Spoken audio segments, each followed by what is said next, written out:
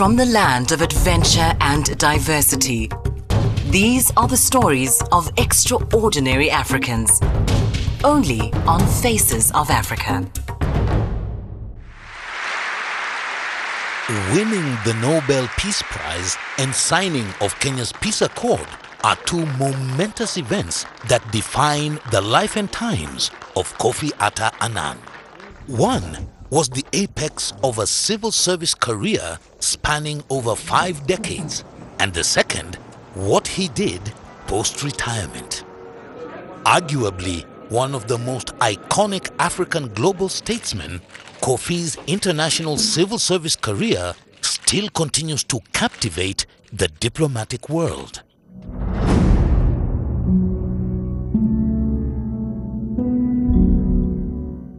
The 1990s were one of the busiest periods for the United Nations as they hopped from one conflict to the next in their mission to maintain world peace. At UN headquarters in New York, Kofi had just been promoted to the role of Under-Secretary in the newly formed Department of Peacekeeping Operations in 1993. This promotion brought him face to face with the politics of war and peace as two major crises unfolded. First, it was the slaughter of almost 1 million Rwandans in 100 days in 1994, and then, within less than 2 years, the massacre of over 8,000 men in a UN-protected safe zone. It seemed the UN had failed in its mandate, and it was the Kofi Annan-led Department of Peacekeeping that would come into sharp scrutiny.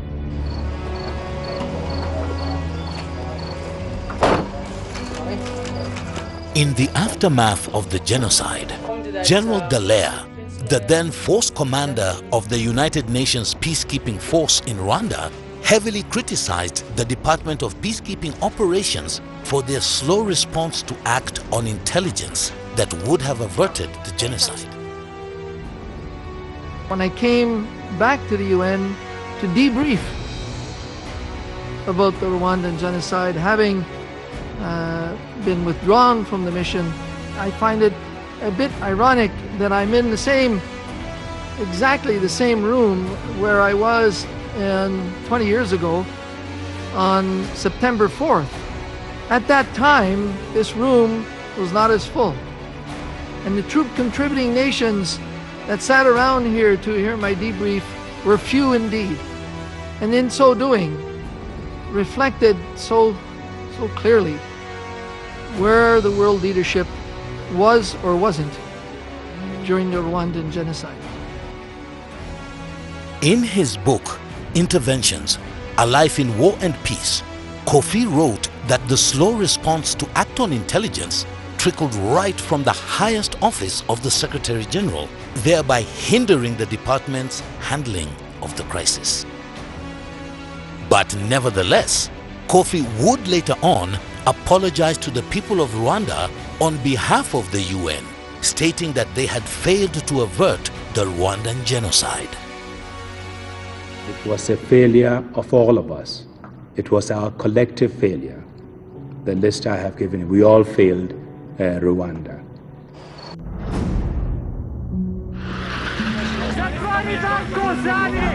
As if Rwanda was not enough, the massacre at Srebrenica happened. The tensions at the UN, and especially the peacekeeping department, were extremely high. Kofi's job as head of the department was hanging in the balance. But luckily, the wheels of fortune would begin to turn in favor of this industrious diplomat from Ghana. There is a new African in the world. That new African is ready to fight his own battle and show that after all, the black man is capable of managing his own affairs. As Kwame Nkrumah was taking over the reins of leadership in Ghana from the British in 1957, Kofi was transitioning from high school into college. He was enrolled to study economics at the current day Kwame Nkrumah University of Science and Technology. Kofi was hardly there for a year when he received a Ford Foundation grant, enabling him to finish his studies at the Macalester College in the United States. A lot was happening then, and we as students often debated the issues of the day, whether it was a civil rights movement or what was happening in Africa, where I had just come from, and people wanting to know about the struggle for independence in Africa, which for me also dovetailed with the US civil rights movement. While studying, Kofi had already started to perfect the delicate art of diplomacy in dealing with discrimination. And I recall we were once in, Arkansas.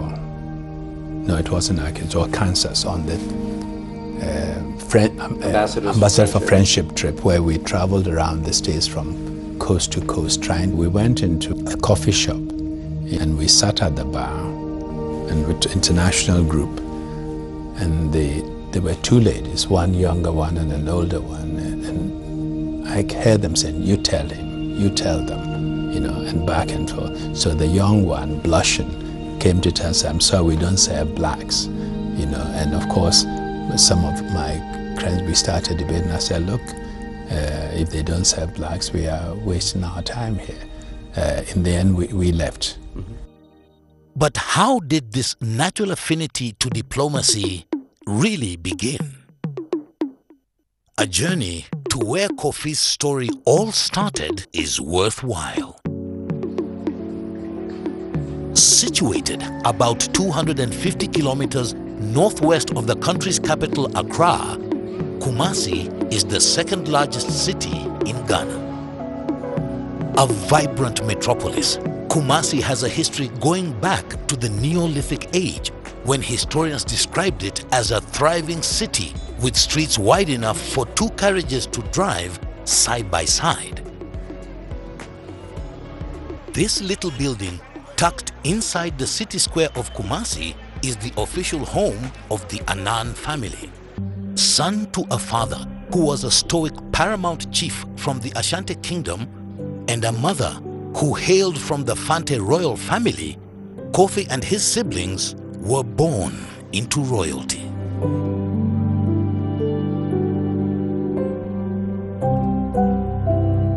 It is inside this room, on this very same bed, that in 1938, Kofi and his twin sister, Kofi Atta, were born. Overlooking the matrimonial bed are pictures of Kofi's mother and father, eternally frozen in time. The home brought together members of the extended family, and all children were practically raised in one place. The Annan family has continued this concept of familial unity to date. By the mid-40s, young Kofi and his twin sister Kofi Atta were attending an elementary school at the St. Cyprian Anglican Church in a building now converted into an education office. He was described as an intelligent young man who remembered everything in the list whenever he was sent to the market to shop. Kofi Annan was a very good person because in the class, most of the teachers loved him. He used to run errands, not far.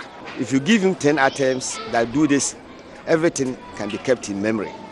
Kofi Annan was a great man. Learn something from him. Where he ended, end there, or you can go beyond. God bless you all. Kofi and his sister Kofi Atta were raised in both the mother's and the father's side of the family. Their mother came from the fishing town of Cape Coast. This town was once a slave traders' outpost of the Dutch before other European countries came much later. Cape Coast was the first capital of Ghana and housed several seats of government of the Western colonizers in the 18th century. Inside this humble house, Kofi's mother lived with her extended family. Kofi and his siblings came here every schooling holiday when they were in middle school. This unfinished family house was one of Kofi's last undertaking. Isaac Hooper, who bears a striking resemblance to Kofi, is the current head of this house. He has fond memories of Kofi. This place was dear to him. He didn't want the place to be commercialized or something. So he makes sure that the family maintains the place. So he will ask us, what can we do? And then we will tell him, and he brings his help, and then that's what we are doing. So to keep the family one.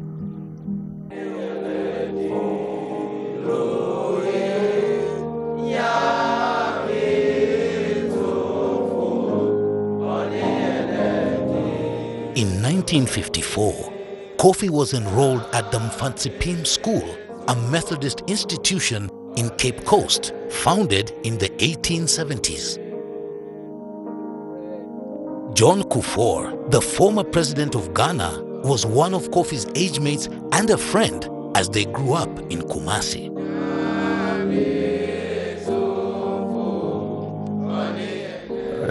The two of us were born in the year 1938. Around 53, 54, was sent to a secondary school in Cape Coast, Mfantsipim School, the oldest secondary school in Ghana. A man with a great sense of humor, Kofi managed to charm his way into the heart of Tiki Alakija. Kofi and Tiki would sire 2 children, Ama and Kojo, but their marriage would end up in divorce by the late 1970s. That was around the time my parents got divorced. We lived alone together in Geneva. Probably, I think my earliest memories are probably when I was 2, 3 years old. Childhood memories like any kid, running around the house, playing. I remember, him probably trying to get me to bed, or, me being a rascal. The usual father and son memories, or running into his room and get his dry cleaning. In those days, the shirts would come in, there's a cardboard then a shirt, and I used to always get the cardboard, and then I used to draw my paintings or drawings in those days on those cardboard from his dry clean shirts. Yeah. His charm, however, could not escape the notice of Nan, a Swedish lawyer who also worked at the United Nations. She too, like Kofi, was a young single parent with a child called Nina from a previous marriage. They would court and finally wed in 1984. When we met in Geneva, a social gathering, and I don't think difficult to see that one would be caught by his charisma and his warmth. So obviously I was interested. He had this psychological insight which he had developed during these years, and of his interest in people. So I think these characteristics would help him later in life when he was suddenly at the UN with all the complexities. He used to say that there's more that unites us than divides us. And for us, I was Nan and he was Kofi. And we were together, Kofi and Nan, not a Ghanaian, not a Swede, not a European, not an African, but we 2 human beings. And also, of course, that I love to go to Ghana. I love that warm and welcoming feeling. We made our home there, where we could gather the family, the children and the grandchildren later. And he also enjoyed coming to Sweden, even if it was a bit colder. Oh yeah, I think that's a nice one. At home, life was all smooth sailing. Perhaps the covenants, the human rights. But at the UN, everything was in a complete turmoil as the Bosnian War raged on.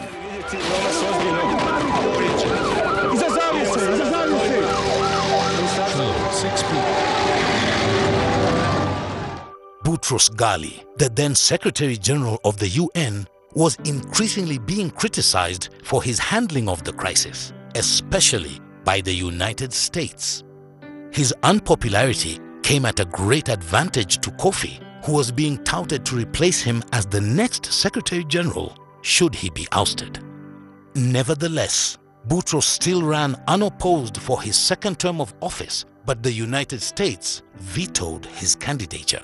This would force Boutros to suspend his application and pave the way for Kofi's candidature. Kofi would win the first round of elections, but France would veto him 4 times before finally abstaining.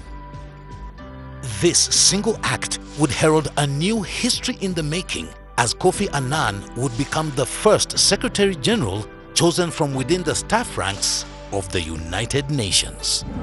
I, Kofi Annan, I, Kofi Annan, solemnly swear to exercise in all loyalty, discretion and conscience, the functions entrusted to me as Secretary General of the United Nations.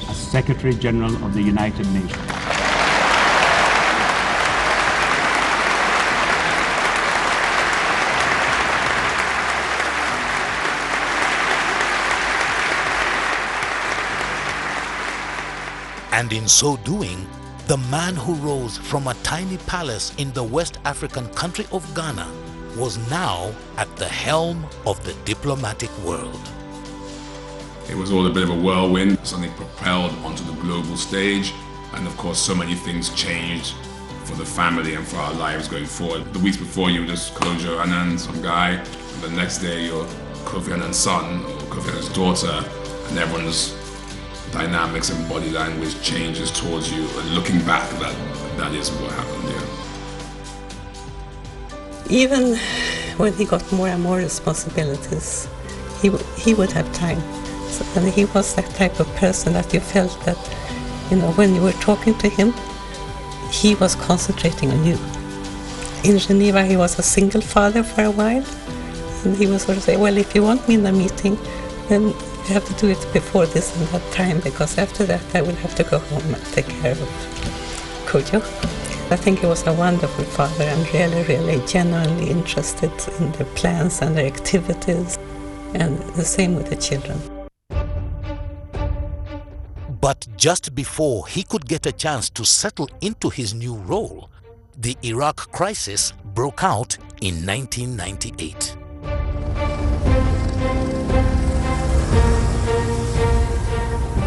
Even though he was heavily backed to the post by the United States, he was now receiving a backlash from them for the failure of the United Nations special mission to disarm Iraq. Events in Iraq have now reached the final days of decision, urging the dictator to leave Iraq so that disarmament can proceed peacefully. In an unprecedented move, Kofi decided to visit Iraq's embattled leader Saddam Hussein with the aim of brokering a peace deal. Bijan Furunudi is a former colleague of his. He understands how Kofi would go to great lengths to ensure peace prevailed. He reached out to all stakeholders. He spoke to everyone, which meant that sometimes he was sitting around the table with characters that you could describe as slightly unsavory. He would travel to Baghdad before the US-led invasion in 2003 and meet Saddam Hussein. He spent a lot of time with persons that many considered to be at the root of problems. History has shown that his position was correct, because he was against the war in Iraq purely because he didn't believe there were weapons of mass destruction, and I think we still haven't found them.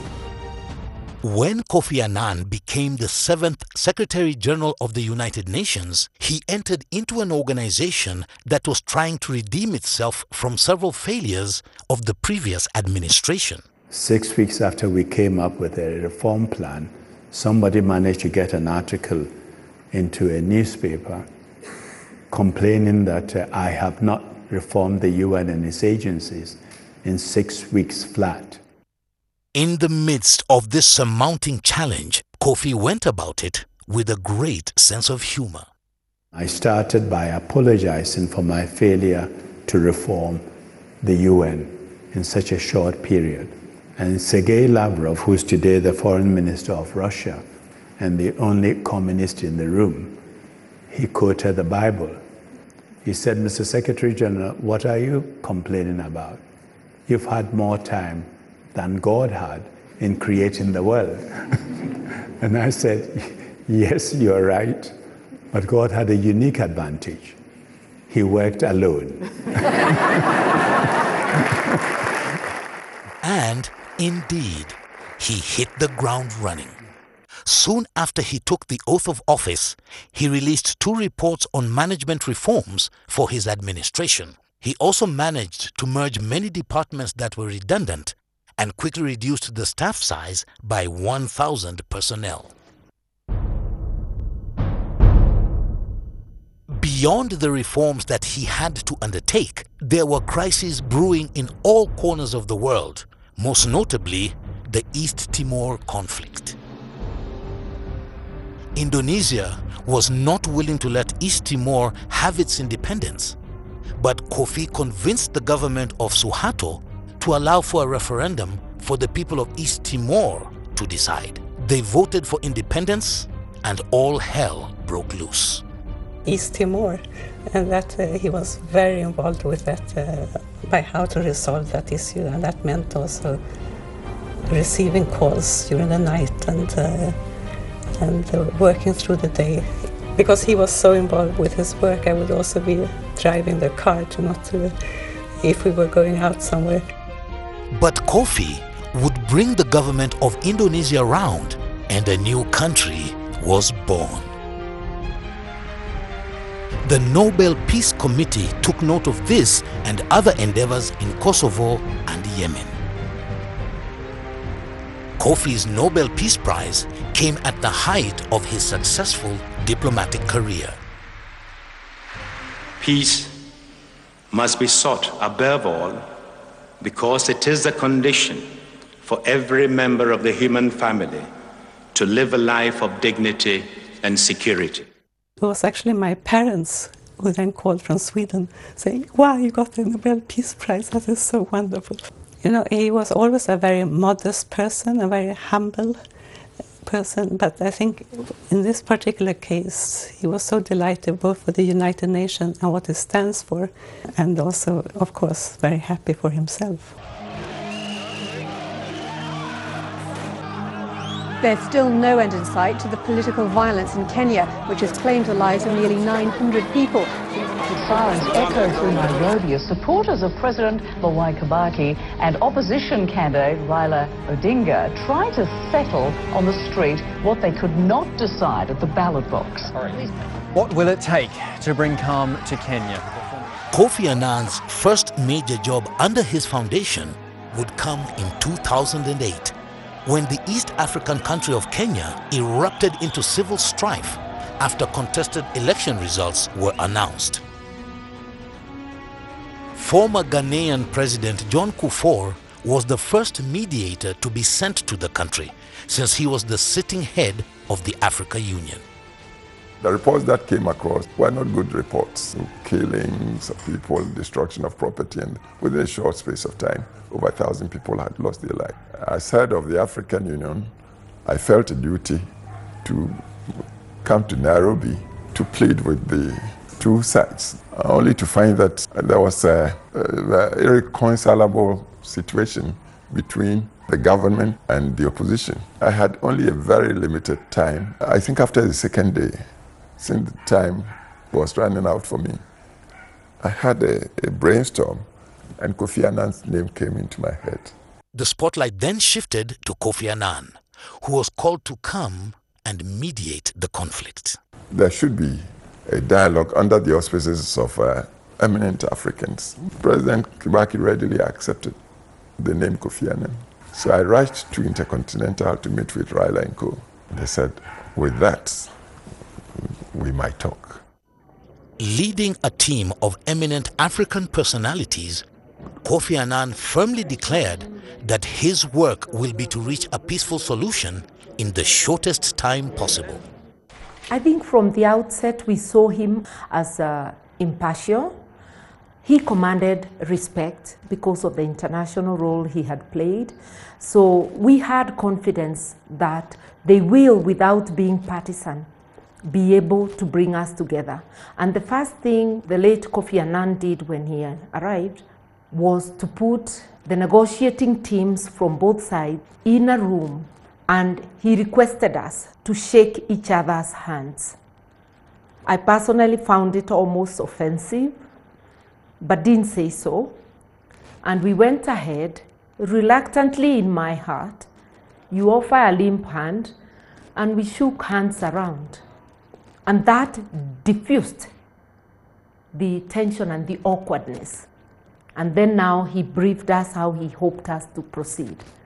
I think it is important that we do all we can, not only to end the violence, bring peace and stability here, but also look at the root causes of the problem.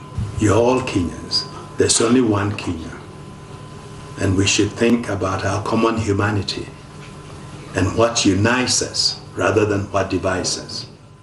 Over the course of 41 days, Kofi was able to broker several peace deals that led to the two warring leaders signing the peace accord.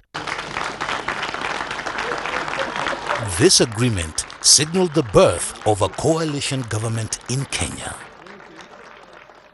For a man who strived to foster peace, proper governance and reconciliation, Kofi Atta Annan will remain in the lives of many for his role in peace brokering efforts across the globe.